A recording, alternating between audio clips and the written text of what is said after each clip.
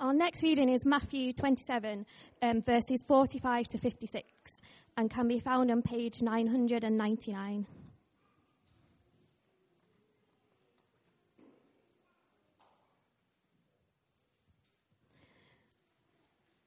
From noon until 3 in the afternoon, darkness came over all the land. About 3 in the afternoon, Jesus cried out in a loud voice, "Eli, Eli, lema sabachthani," which means, my God, why have you forsaken me?" When some of those standing there heard this, they said, "He's calling Elijah." Immediately, one of them ran and got a sponge. He filled it with wine vinegar, put it on a staff, and offered it to Jesus to drink. The rest said, "Now leave him alone. Let's see if Elijah comes to save him." And when Jesus had cried out again in a loud voice, he gave up his spirit. At that moment, the curtain of the temple was torn in two from top to bottom. The earth shook, the rocks split, and the tombs broke open.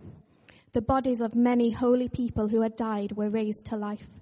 They came out of the tombs after Jesus' resurrection and went into the holy city and appeared to many people.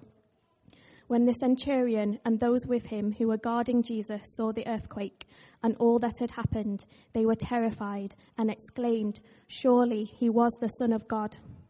Many women were there, watching from a distance. They had followed Jesus from Galilee to care for his needs. Among them were Mary Magdalene, Mary the mother of James and Joseph, and the mother of Zebedee's sons. This is the word of the Lord.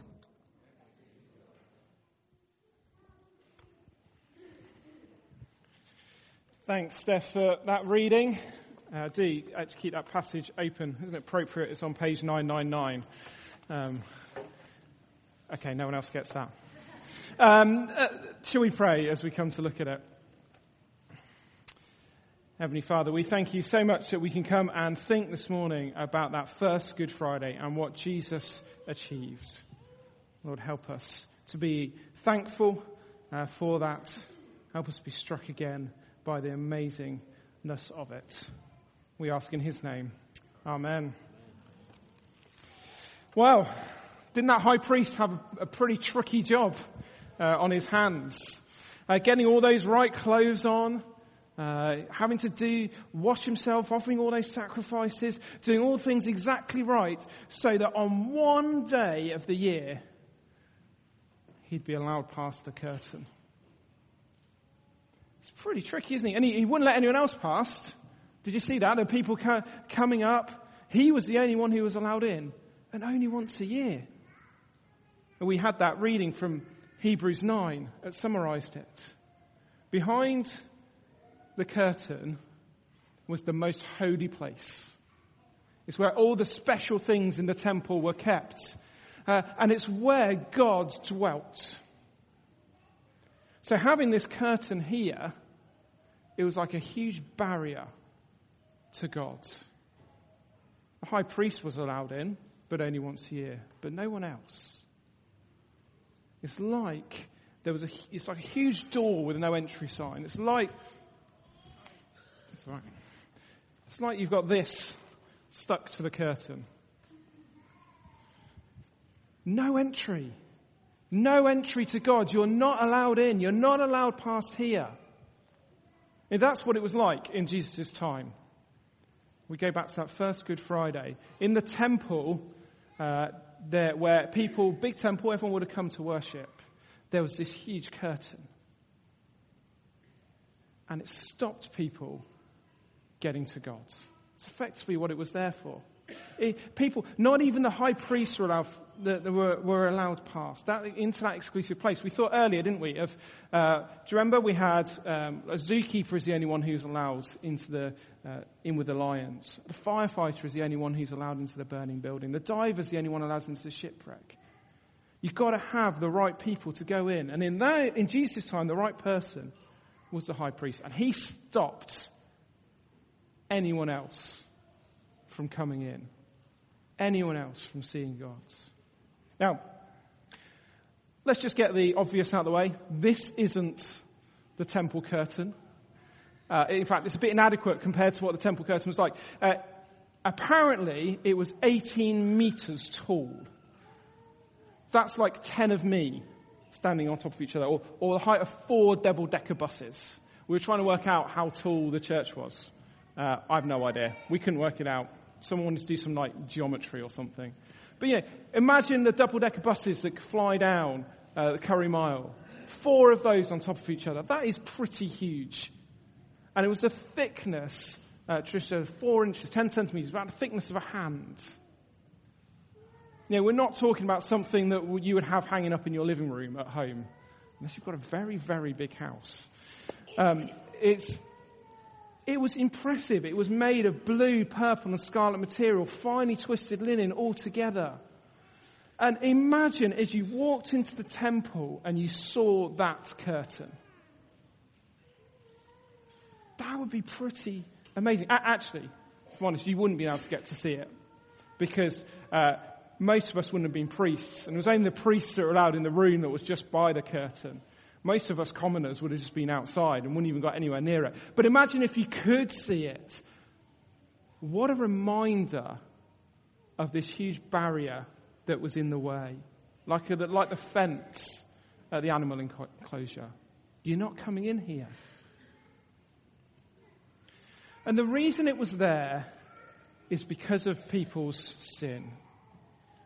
We've just sang, God is a holy God. He is perfect. His standards are there. But we're not. We can't live up. We do things wrong, both consciously and in ignorance. And it means that no one would have been allowed through into God's presence. In fact, it's a good thing that they weren't allowed into God's presence. Because there's a huge, in fact, deadly problem if that had been allowed in. So the curtain was a good thing. It reminded them of God's holiness.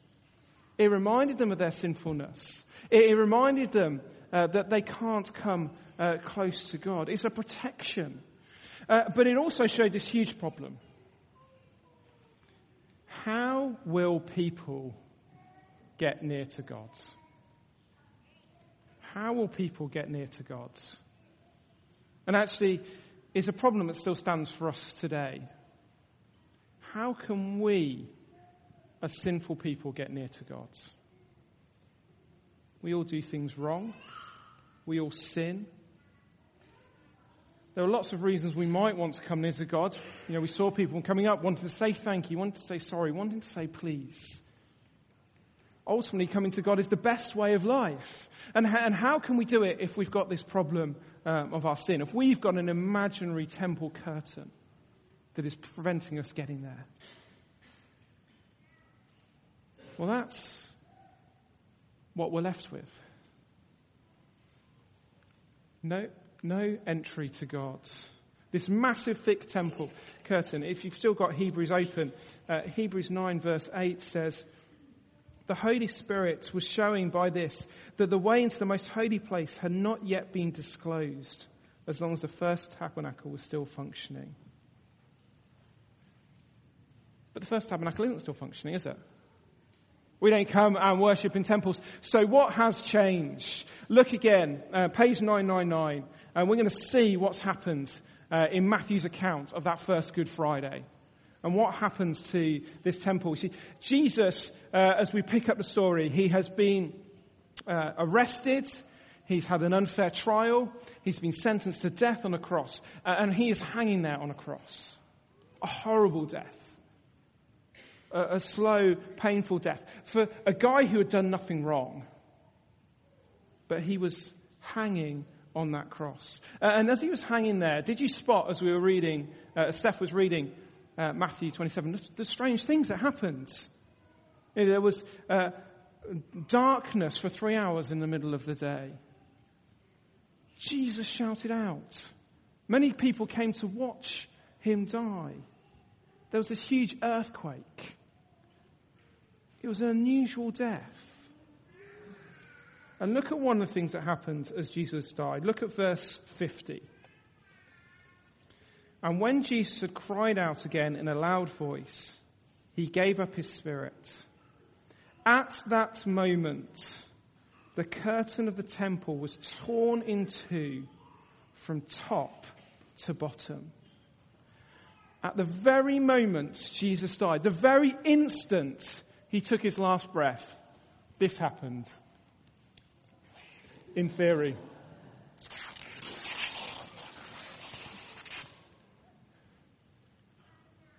The temple curtain torn in two from top to bottom.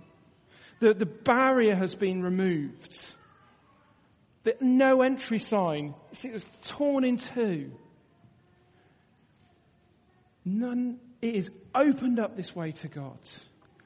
There's now open access to God. Not just for a few select people, not just for people who are wearing the right clothes, but to everyone. Everyone can now come through the temple curtain and get near to God. It's like God is giving this visual illustration of what Jesus' death on the cross has done. I mean, it could only be in God, couldn't it? Sarah and I struggled to rip this flimsy sheet, let alone an 18 meters tall, 4 inches thick curtain. And from the very top, right up there in the sky, to the very bottom, it was torn. I mean, that could only be God who did something like that. And God is showing that instead of having a great barrier between us and him, that way has been opened up. Imagine if you'd been there in that temple on that first Good Friday. Your whole life you had seen this big, thick temple, this curtain in the way. And suddenly it's torn and you see the Ark of the Covenant behind. Something you'd never been allowed to see before, shining in all its glory. Representing where God was on earth. Imagine if you saw that. You have no doubt that something significant was happening. And if you thought about it, it was opening up that way as Jesus made that sacrifice. See, if you remember, the problem was sin. But as Jesus died, he took all that sin and all the punishment for that sin deserved on himself. All the sin, all the punishment was taken by Jesus on the cross. So those who now trust that work on the cross for Jesus are allowed in to see what he's done. And it's not just that we're allowed in, but it's also like God has burst out. I mean, if you've had a brother or a sister hide behind a curtain one day and then suddenly jump out at you. You suddenly see them there. You maybe give a little shriek. But you suddenly see them there, don't you? It's like that as this curtain was torn open. God is like jumping out. And here I am. He's going to show himself to the whole world, who he is and what he's done and what's happened because of the Lord Jesus' death on the cross. We're allowed in. He's come out. And that's why Good Friday is good. Because we don't need temples. We don't need high priests. We don't need curtains. We don't need to offer sacrifices day after day, year after year. Jesus offered himself as the once and for all final sacrifice for all of us. Taking all the punishment, all the sin that was ours, and in doing so, opening up a way to God.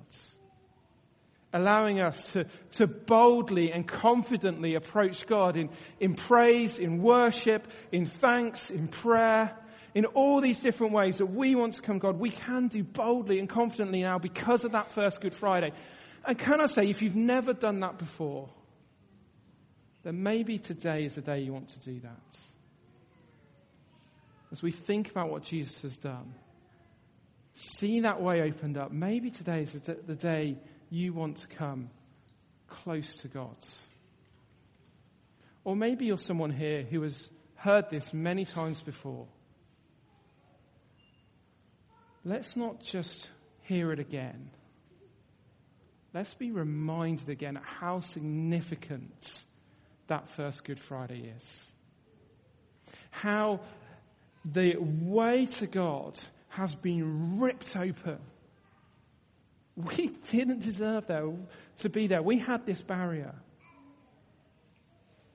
But that's been removed. So we come in awe and wonder and thankfulness today as we see the cross. See what Jesus has done. It is simple in so many ways, but is utterly, utterly profound. It's why it's Good Friday. Verse 50 again. And when Jesus had cried out again in a loud voice, he gave up his spirit. At that moment, the curtain of the temple was torn in two from top to bottom.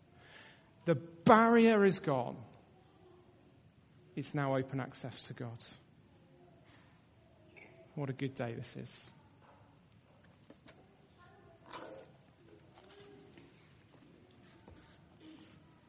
We're going to have an opportunity to stop and reflect on what we've heard. You'll find at the end of the rows, and people in the middle have got more, so you may need to pass them to the side. There are a number of no entry signs. And this is what we're thinking. The band are going to play a song as we do this. And actually what you might like to do, you might just like to hold it, and you might like to pray and think of something that you know is a barrier between you and God, something that you know is perhaps getting in the way. You might want to write something down. You just might want to pray it. And then if you'd like to, you could bring it to the front.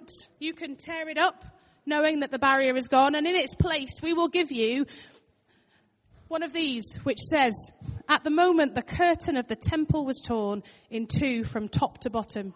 To take it home as a reminder about what Jesus has achieved for us and how this no entry sign is gone and that we can come before God. And we can do that every day whenever we need to, knowing that our sin is forgiven. So why don't you spend a little time just perhaps thinking on your own or with your people you came with, maybe writing something down, maybe just thinking. And if you'd like to bring it up and exchange your rich no entry sign for one of these, then you can do.